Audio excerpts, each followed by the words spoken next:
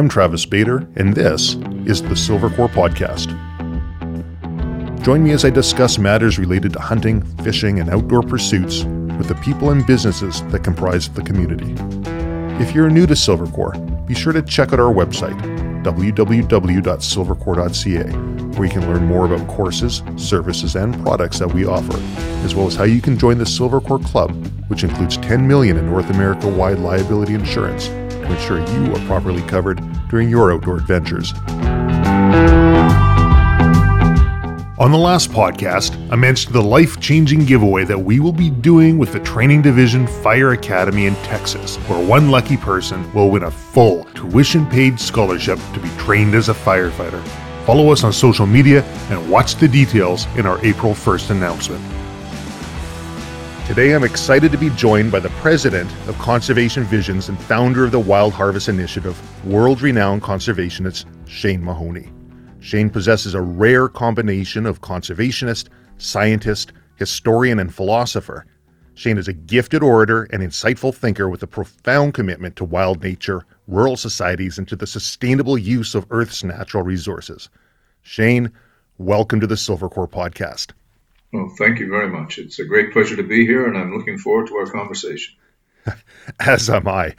Now, I don't wish to recapitulate your many accolades, and there are many, as others have very eloquently done that before me. So instead, I'm going to have a complete bio on our website for our listeners to reference. The Silvercore Podcast is about sharing our passions with others. What I'd really hope to achieve with this podcast is to distill your almost palpable enthusiasm for conservation and communicate that to our listeners in a way that makes the somewhat nebulous concept more tangible. And second, I would like to learn more about the Wild Harvest Initiative. So with that said, growing up, I don't know anyone who's naturally inclined towards conservation, as that concept doesn't tend to enter the mind until there's the realization of what could be lost. And it had me wondering, when did you start your journey as a conservationist, and what sparked it? Well, I think you're right in one sense that, individuals don't begin, even in their explorations of nature, of thinking about conservation. But I think very early in a child's exploration of nature, the ingredients for a conservation awareness is born. It really starts with some basic elements. One is a fascination with other living things, whether they be insects or sticklebacks or frogs or whatever it might be, butterflies and bees. And the other, I think, is just a sense of a rare combination of love and adventure that seem to emerge simultaneously at almost any level of engagement with nature. So a young child engaging in the natural world, maybe catching small trout or catching insects or catching frogs. If you were to ask that little human, why are you doing it? They'd probably shrug and say something like, it's fun. They wouldn't get into a detailed explanation of breaking fun down. But fun generally is something that makes you feel good, something that makes you happy, and something that you'd like to have a lot more of. And so I think, in fact, the road to conservation can begin extremely early, but I don't think it always has to. It can come to people later in their lives too. And part of that is a sweepstake, where you were born, what opportunities you had to be in nature, who your parents were, who your friends were. My particular case, my path was in fact established almost from the womb, because I grew up in a very rural place. I grew up in a very isolated place. And for those earliest of early years, being a part of nature was very easy because it was all around us. You stepped out of your door and that's where you were. Mm. And I lived in a culture in Newfoundland where people lived by harvesting wildlife, fish. They were fishermen primarily. They raised some animals, of course, for livestock purposes. And we all had gardens. And so the lifestyle was very much one of self-sufficiency and rhythms that were determined by nature. And so even as a young child, you began to understand the rhythms of nature, when trout could be caught in the small streams, and when tadpoles would disappear under the mud, and when certain bird species would no longer be around. So I spent my earliest days engaged in nature, catching eels, catching other fishes off wharves, surveying tiny little streams that I thought were massive rivers, and learning about the muskrats and the mink and other things that were there. So as a boy of 3 to 5, I mean, this is what I did. So I am sort of the exception to the rule, perhaps, in that was what my life was. And in a very true sense, my life has never changed. Right. I went on to become a man. I, took degrees at universities. I became a research biologist. I worked with bears and caribou and moose and lynx and coyotes and so on, and did all of those exciting things that people see, and started some of them. I mean, the radio collaring programs, the jumping out of helicopters, the immobilizing of bears in their dens, all of these kinds of things, climbing the cliff faces to study seabirds, which I worked on for a long time. And being around the sea a great deal is a very emotionally charged and life-changing thing anyway. And so I came into it in a sense from the womb. I was born into that circumstance. I lived that circumstance. I loved that circumstance. And two things came out of that experience. One was more than a fascination, but as I said earlier, a love for wild things, a real belief they were part of my life. The frogs I caught and kept, the insects I kept and tried to keep alive, all of the things I did that way, they were part of. I spent more time looking after them in my family than I certainly spent looking after my sisters and brother. And so it transitioned after a while from fascination to something of love. And as I went on my reading binges as a very early boy, I was a voracious early reader and continued that through my university days and to the present day. All of that love and fascination for wild things, and any animal, actually, not just wild. I got to live it out in my research career in wilderness areas for years and years. I spent massive amounts of time alone. And ultimately, I came to a point in my life where my fundamental creed, my Celtic belief, if you will, as I am an Irish citizen as well, is that there is no difference between us and them. I see absolutely no difference between us. We're different. We're all different. The zebra is different from the horse. The man is different from the whale, and the whale is different from the great ape. But I don't buy into any of the ideas that we have dominion, that we have superiority. Some of our talents are superior in some ways to the talents of animals. Some of animals' talents are superior to others. And yet, despite the fact that I believe all of this to be true, I also firmly believe in the lifestyle of sustainable use, in the harvesting of wild things, the utilization of wild things. And people often ask me, who know me well, particularly anti-hunting organizations who know me quite well, how is it that I can still hunt and fish given the fact that I have these very strong opinions about animals? And I explain to them that the primary issue here is not whether I love them. The primary issue is that I am one of them. And that the laws of nature are not made for all the other species and then a separate law made for us. There's only one series of laws of nature, and all of us demand the same things from the environment we live in. We need clean air, we need clean water, we need food. We need some sense of freedom.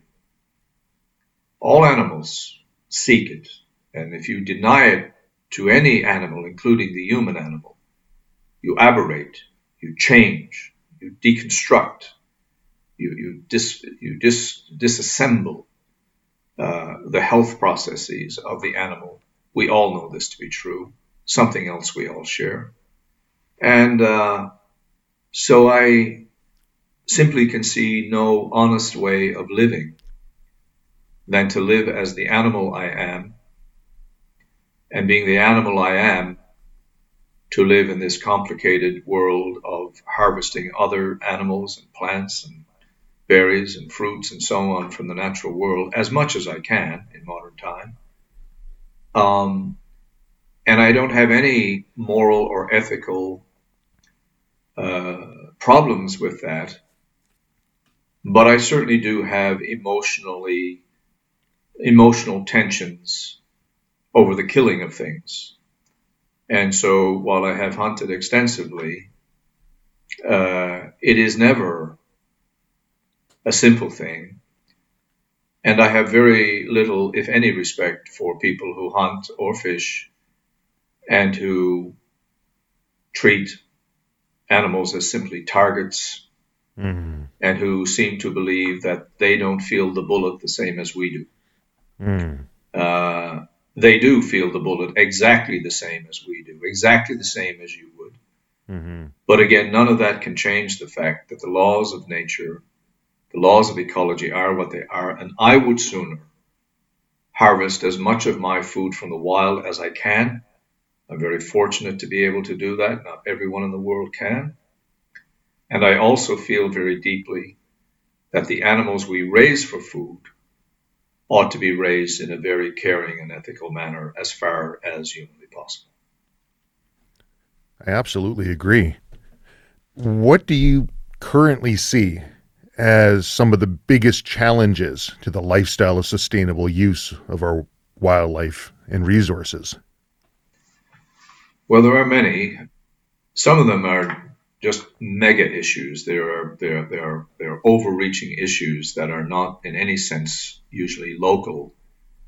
So, for example, the sheer number of human beings that we have on the planet is really causing disruptions to all lifestyles almost.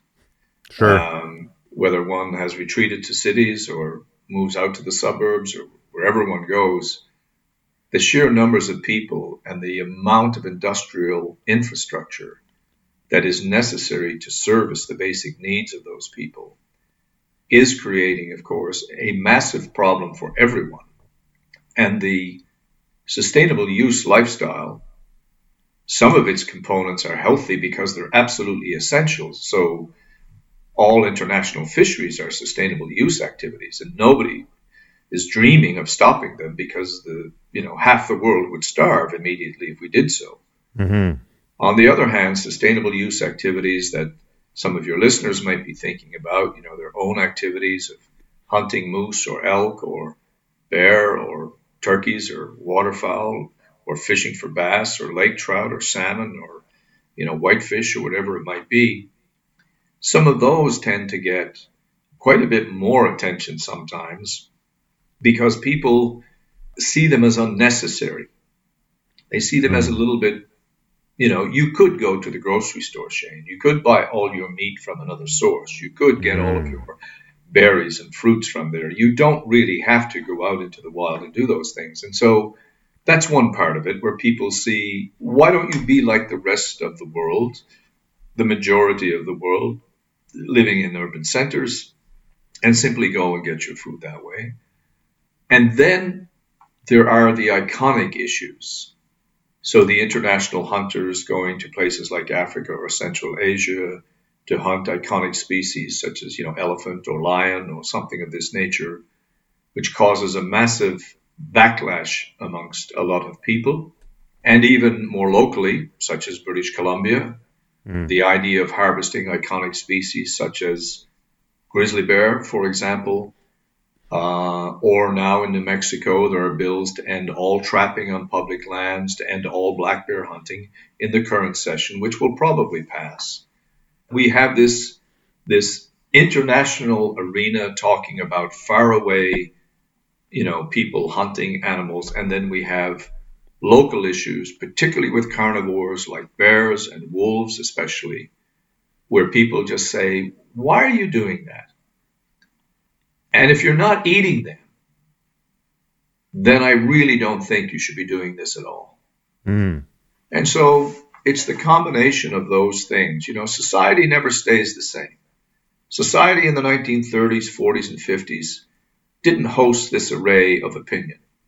There were some people who felt these ways, but not as extensively.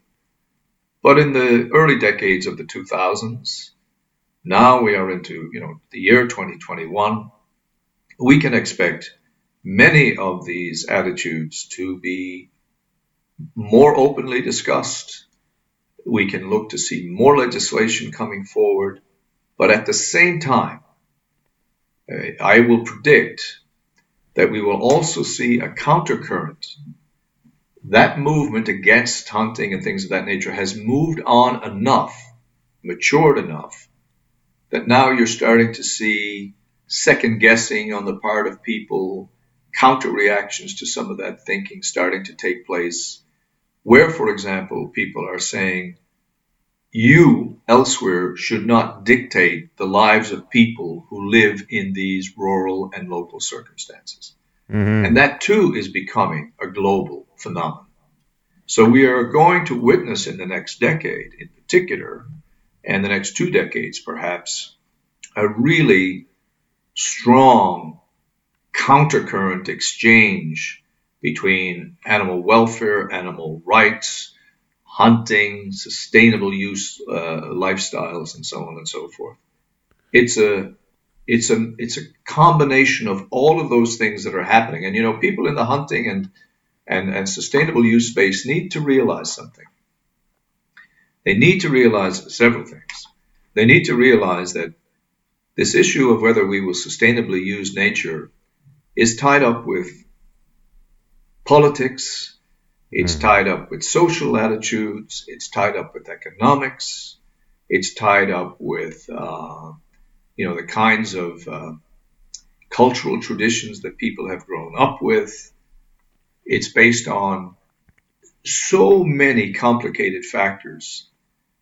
We tend to try to want to control the easy ones. Oh, and not enough people are hunting and fishing. Hey, let's get more people out there hunting and fishing. Good idea. Nothing wrong with it. I have no problem with that. But that is not going to provide us with the insight to know about how we are going to keep sustainable use harvesting going in the long term. And the debates over whether we can do that or not are not going away. Mm-hmm. We're going to have to deal with those increasingly. Mm-hmm. I have been seeing a shift here in the last few years, particularly with COVID recently. There's been, I think they call it the locavore diet or the 100-mile diet, or the desire for people to start harvesting their own food locally and in a sustainable way. So we've been seeing that trend growing in the cities. Yeah. And with COVID coming in, there's been a lot of people that have been scared about what they read and see in the media, and that fear will instill in them the desire for self-sufficiency. And we're seeing on the firearm side, there's gun stores are reporting massive increases in the amount of sales that they're making, as well as interest in basic outdoor survival and safety, hunting, self-sufficiency. I have been watching a trend prior to COVID that seems accelerated because of COVID. And I have to wonder how this conversation is evolving around hunting and the sustainable use of our resources. Is it going to evolve essentially in spite of us? There is a desire to get more people out there hunting. There is a desire to have change the way that we talk about hunting and harvesting animals. We don't want to call it a sport. We don't want to call it recreation, even though in our province in British Columbia, it is listed under the sports and recreation section of the provincial website. With the correct information, we can start making some correct decisions about how we progress with this. And I believe that's the intention of the Wild Harvest Initiative, is to pool as much information as you can so that you can at least let the data speak for itself to hunters and non-hunters alike. Am I correct in that understanding? Yeah, you are in part correct in that. I mean, I think ultimately the Wild Harvest Initiative was built out of the very kinds of reflections that you and I have been sharing on this podcast. First of all, a relatively small percentage of society really cares about conservation. Only a small percentage. You ask a survey, of course, to people over the phone, and everybody will say they're concerned about it. But the proof of the matter is that only at this point in time, a relatively small percentage of the population is concerned about conservation. Secondly, those that are concerned about conservation are deeply divided.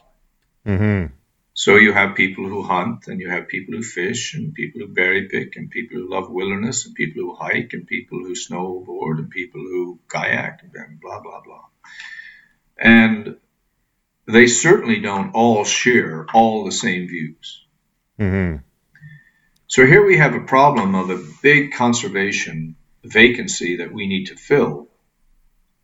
And we have a relatively small number of people who are interested in it. And in that box of relatively small number of people, most of them are inside with like this. I see that a lot.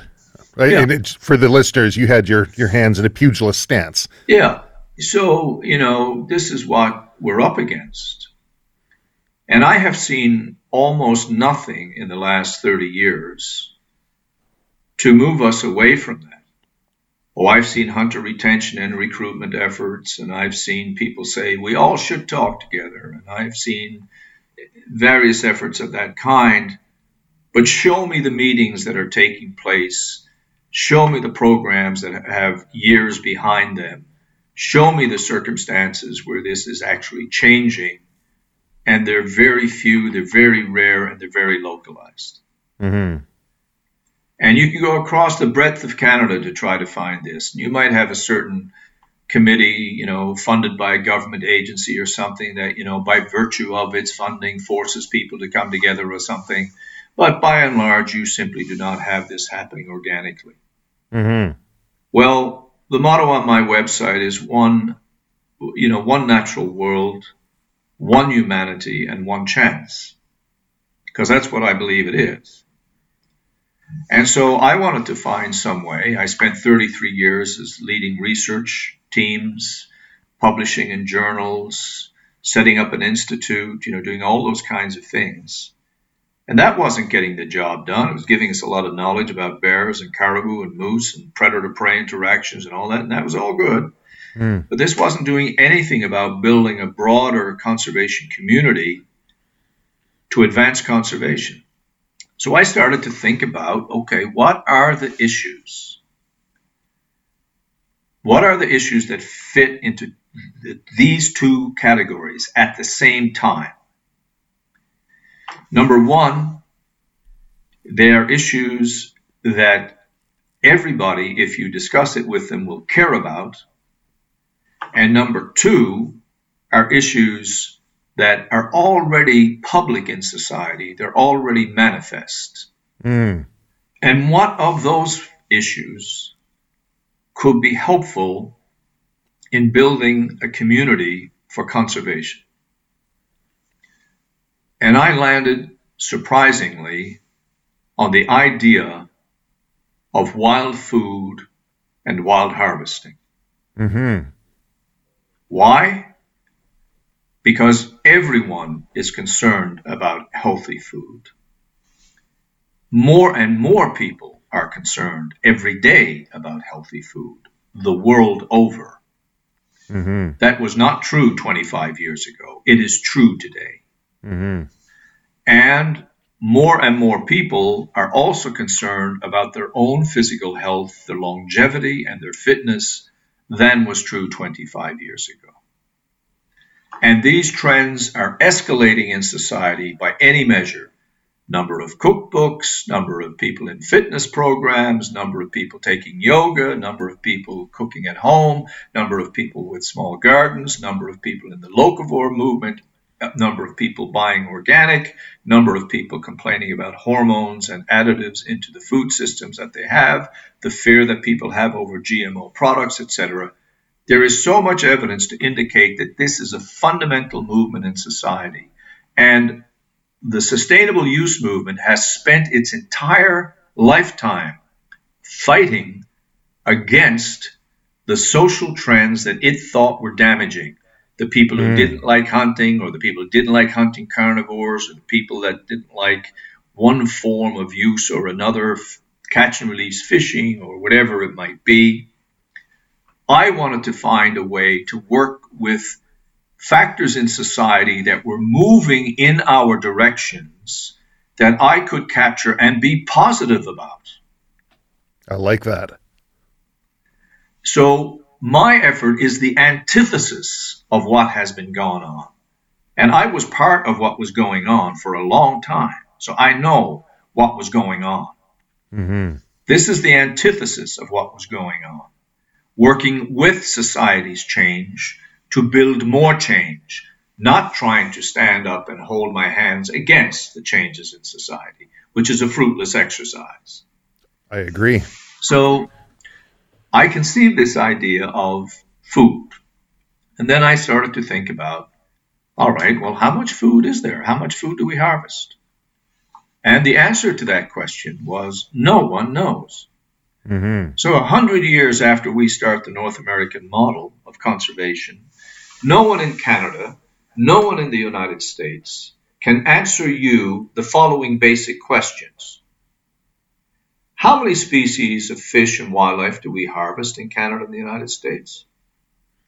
How many individuals from all those species do we harvest in Canada and the United States? What is the food amount of the harvest of all those fish and wildlife in the United States and Canada? What is the economic value of all of that food so that it becomes meaningful to politicians as a discussion point? Mm-hmm. And what would it cost tomorrow if the 40 to 45 million hunters and anglers in Canada and the United States didn't acquire this food on their own and required that food from the grocery store aisles? How much more wildlife habitat, how much more fertilizer, how much more petrol, how much more land, how much more environmental intrusion would be necessary to actually provide that? Now, every one of those arguments will resonate with the people who are concerned about their health, are concerned about the quality of their food, are concerned about how long they're going to live and how good they're going to look and how healthy their lungs are going to be, and on and on and on and on. And for some, how much wildlife is there going to be in the world that they get a chance to see? How clean will our water be? How healthy will our land be? How lovely will our forest look? All those kinds of questions.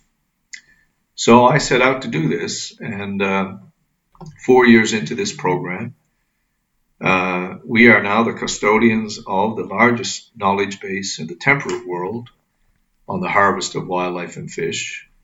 We continue to work on this. We're adding new data all the time. We are adding new players all the time, new partners. We have succeeded. We have the government of Texas, the government of Florida, the government of Arizona, the government of Nevada, the government of Wyoming, the government of Alaska. The governments are already partners in this. We have the gorillas, if you will, of the industry world, the outdoor industry world, Bass Pro and Cabela's, that empire, Johnny Morris himself personally.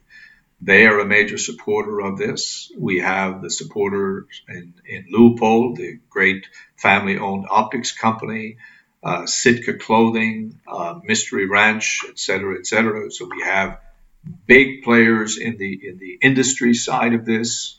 On the NGO side, we have an enormous array of entities going all the way from international hunting organizations such as Dallas Safari Club and Wild Sheep Foundation, all the way to the most determined, localized North American specific hunters like backcountry hunters and anglers, for example, the Rocky Mountain Elk Foundation, the U.S. Sportsmen's Alliance. I mean, we have just a powerhouse, as well as some private philanthropists.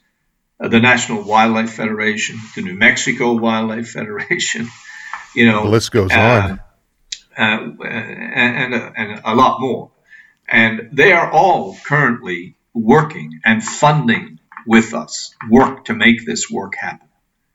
And as we gather the information, of course, we are coming out with completely novel information on the amount of food that comes from wild turkeys, the amount of food that comes from mule deer, the amount of food that comes from elk. And we can divide that up from state, by province, by region. And we are now giving those numbers economic value by dealing with rating entities in Europe and the United States that give us, the equivalent cost if you were to sell this in the marketplace. And we are coming out with lists of fact sheets that our partners can distribute everywhere, writing articles, obviously, op-eds, appearing in magazines, and now we may have a television show that may be emerging. We'll see what's going to happen there. The point is that even in the COVID year, we just signed up 3 major new partners, the state of Alaska, the state of Wyoming, and the Wild Sheep Foundation of Alaska in the midst of COVID. Wow. So, and now we have interest from Africa to try and see if there is a way of bringing this model and this program to Africa. And of course, in the state of British Columbia, we have the Guides and Outfitters of British Columbia who have been stalwart partners in this for forever. Mm-hmm. We had hoped the Wildlife Federation of British Columbia would join, and I still hope at some day that they will. But the point is that we do have some support in British Columbia, and we did have strong political support in British Columbia, at least when the Liberals were there in power, and hopefully with the NDP there now, they will look at this as well. Because look, the ultimate idea here is to explain to people that nature is a source of health and sustenance, and we need to care for it because it is capable, even in the 21st century for modern societies, of providing vast amounts of healthy food, as well as recreation, as well as healthful experiences. Nature is our free hospital. Nature is our free pharmacy. And so we are expanding our work now to go beyond fish and birds and mammals. And we're in major discussions with the U.S. Forest Service to talk about bringing the databases on wild berries, shed antlers, wild mushrooms, firewood harvesting, medicinal plants, wild rices. In other words, anything that you might go out and be interested in harvesting. And so you don't have to be a hunter to be a part of what we're doing. You might be a mushroom gatherer and a mountain hiker. But anybody who is into the harvesting of natural and wild foods, we want them to be a part of this, and we intend to export this around the world to remind modern society that we are still ultimately dependent on nature for our survival and for our food and for our health, and maybe to force governments in countries like Canada and the United States to do a better job of managing land for the production of those kinds of things that people want, instead of making decisions only on the basis of profits. Or emotion. Yes. And I really like the concept of piggybacking on a trend that's already occurring rather than trying to fight the current. Because, I'm looking through the list of things and different questions, and you're pegging off a bunch of the ones that I'd like to ask you about. But, hunters have always been beating that drum. Hunters are conservationists, and they support conservation through the purchase of their licenses and tags. And the North American model of conservation, last 120 years of that, has been highly, highly supported by the hunting community, whether they understand conservation or not. Being able to bridge that from the hunting community to the non-hunting community, I think is absolutely brilliant. You listed a bunch of different organizations, and these organizations are massive that are involved with the initiative. How can an individual who is interested in conservation or who's listening to this and says, you know what, you raised some really good points, I want to learn more, I want to be involved. How can an individual be involved with this? Well, we do have individuals involved, but it's also important to be upfront and honest. I mean, to be a partner in the Wild Harvest Initiative, there has to be some sort of financial commitment. Now, those financial commitments vary. Obviously, you don't have the same financial commitment from, a Bass Pro as you may have from an individual outfitter. It can't be. Mm-hmm. But what everybody who is a part of the Wild Harvest Initiative knows is that everybody who has become a partner has contributed something to make it the collective work. Mm-hmm. So I have lots of people who come and say, hey, Shane, we'd like to have our logo associated with your partnership. And I say, that'd be really great. I understand that, and I know why you would want that, because when we put out our brochures now and we set up our big displays at conventions, and we show some of the powerful, influential people who are on our side, I know it would be good for you to have your logo there. Mm-hmm. But I have to think about all the people who are there, and every one of them made some kind of contribution. And so that is one way. If you want to be part of the alliance or the actual team in the Wild Harvest Initiative, you have to come with the intention of supporting it some way. Mm-hmm. Now, supporting it in some way, that way, of course, that's clear. That's the way it has to be. It's the promise that was made to the partners, the state governments, and everyone else, that people who are inside the loop, who have access directly, who get to call Shane and ask questions of the website in their area and all those kinds of services, they're on the inside. But that doesn't mean that people on the outside who may want to know more about it, or who may not want to give money, or may not have any money that they can give or whatever, they can still help this initiative by talking about it, by joining our mailing list, by sending us their email contact information so they can be getting the information that's coming out, and then they can share it with their friends. Look, we are determined to establish a new movement in society.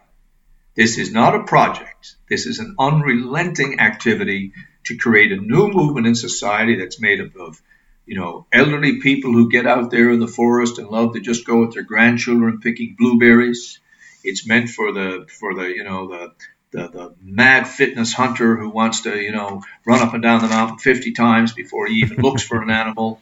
It's meant for the float fisherman who's going down there. It's meant for the people who like to seek out their firewood and gather it up and chop it up and bring it home and enjoy putting it on their own fire. It's for the artists who like to collect shed antlers and create, jewelry. It is for the people who collect burrs out of trees to do sculptures or wooden bowls. It's for people who from indigenous communities and others understand medicinal plants and want to harvest those. Mm-hmm. It's for everyone. And if you added up everyone in our society who does some of that, everyone, 45 million hunters and anglers. Well, how many berry pickers do we have? Mm-hmm. How many hikers do we have who simply harvest beauty? Yes. That's a harvest from nature. We're going to be including that in our database. Mm-hmm. Because if you go out for any activity in nature, harvesting berries, fishing, hunting, chopping firewood, collecting wildflowers, collecting wild honey, maple syrup. There's so many things. No matter what you're out there for, when you come back and tell your stories, and everybody tells stories, you can't shut people up. They got to tell their stories about nature. That's the amazing thing. Mm-hmm. When they come back to share those stories, most of what they talk about is not so much the berries they got or the animal they got or whatever. It's the experience they had, the things they saw, the sunset, the river, the shadows of the moon on the water, the wildflowers blowing in the wind, whatever it is. Most of what they talk about is beauty. But the thing is, they wouldn't have ever harvested that beauty except they went out into nature. And for many of them, they had a primary motivation that day to go to nature, to berry pick, to get their firewood, to hunt, to fish. They had some motivation that particular day to go. I want all those people talking to one another, and I want all those people talking to politicians and telling politicians, this is what we want done with our wildlife, our land. And I want to bring the indigenous and non-indigenous communities together because food unites us all. I couldn't agree more. Oftentimes, you hear from people, what can I do? I'm just one person. Well, for the listeners, if you'd like to see what one person can do with the help of a large team of others behind him, check out Shane Mahoney's website, Conservation Visions. Check out the Wild Harvest Initiative. Because when you're talking about how to get involved, the boots on the ground networking that one person is capable of doing, they throw up something on their Instagram feed, or they do a TikTok, or they just raise basic awareness about what it is that they enjoy out in nature and the value in preserving that. And by forwarding the Wild Harvest Initiative information with that, they'll have some tangible metrics that they can be used to measure what that valuable resource is. I think I really like what you're doing. We are very fragmented, and there is a lot of infighting. My side's better than your side, or what you're doing is wrong. And it sure sounds like you've got the secret sauce here. If people are willing to participate, for people to work together for everyone's shared interest.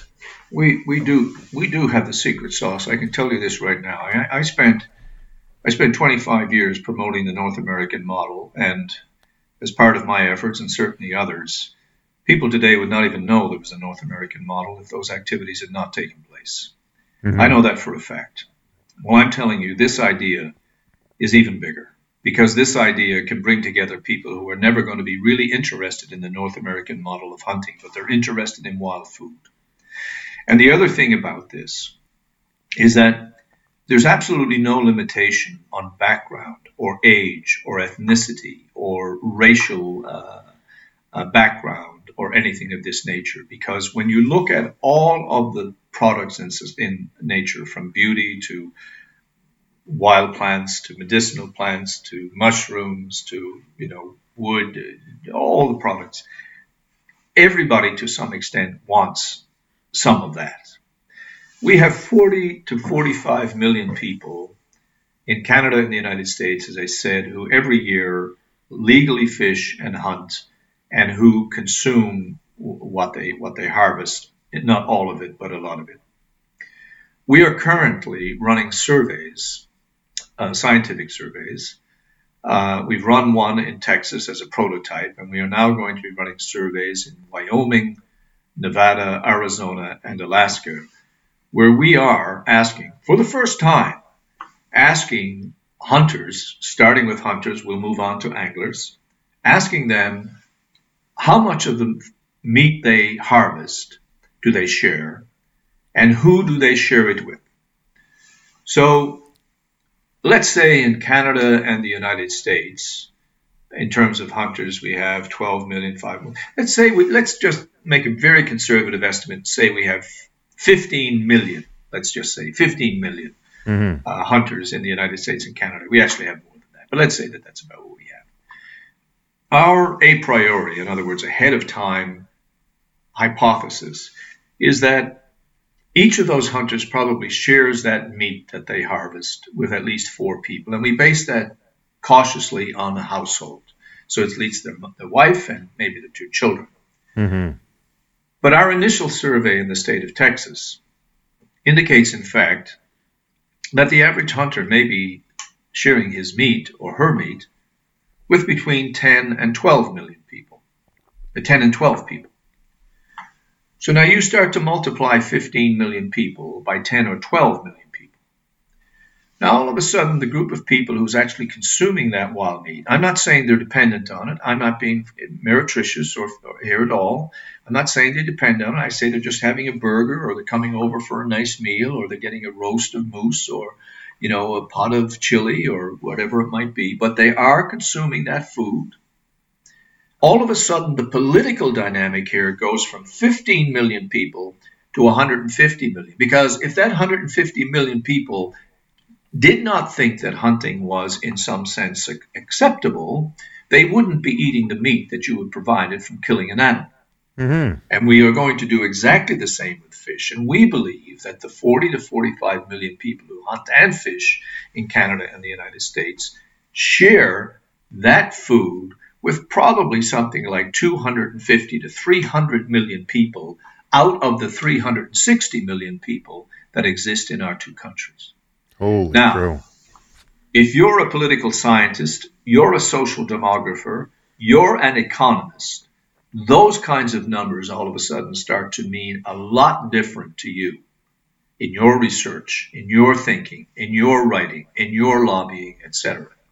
So I don't want to be going back to legislatures arguing for just hunters anymore. I want to be going back with a group of people behind me, all of whom want to share in the benefits of nature, who are going to the legislatures and telling our elected officials, i.e. the ones who gave them their jobs, us, I want us to be going there as a group of people that wide and that diverse and telling them we want the right policies for land management and conservation in our countries. And I don't want them split along liberal, conservative, NDP, Democrat, Republican lines, because there's going to be too many different kinds of us in this group. Mm-hmm. We don't care who's in power. We want you to do the right thing. That is what I'm striving for. That's what the Wild Harvest Initiative is about. That is absolutely phenomenal. Shane, before we wrap things up, is there anything else we should be talking about? Is there anything you'd like to get out? Well, I'm just grateful that we've had this opportunity, and I would like to say that if there are others out there who have their own venues, if there are media people who have talk shows or, shows on radio, for example, if there are other podcast colleagues that are out there who are interested in this, please get in touch, because part of what we're striving to do is to get the word out to as many people as possible, obviously. And also I encourage any of the people who listen to this podcast, as an individual or as a member of a group. You may be a member of the Audubon Society. You may be a member of Backcountry Hunters and Anglers. You may be a member of the BC Wildlife Federation. You may be a member of GOABC. You may be in all kinds of organizations, Ducks Unlimited, whatever. Try to convince your organization to become a part of what we're doing, because we are growing. We have the database. We now have these surveys being conducted in these states. We're way down the road on this thing. And now we're in major discussions with people about Africa. This is amazing. It has leapt already, around the world where people have been hearing about this. And if individuals and or their entities want to learn more about it, go to our website. We also have a Wild Harvest Initiative website specifically. We're looking for feedback on that site. But please consider becoming a partner. The individual can become a partner at a small level. Obviously, if you come from a big organization like Ford Trucks, we look for you to make a larger contribution.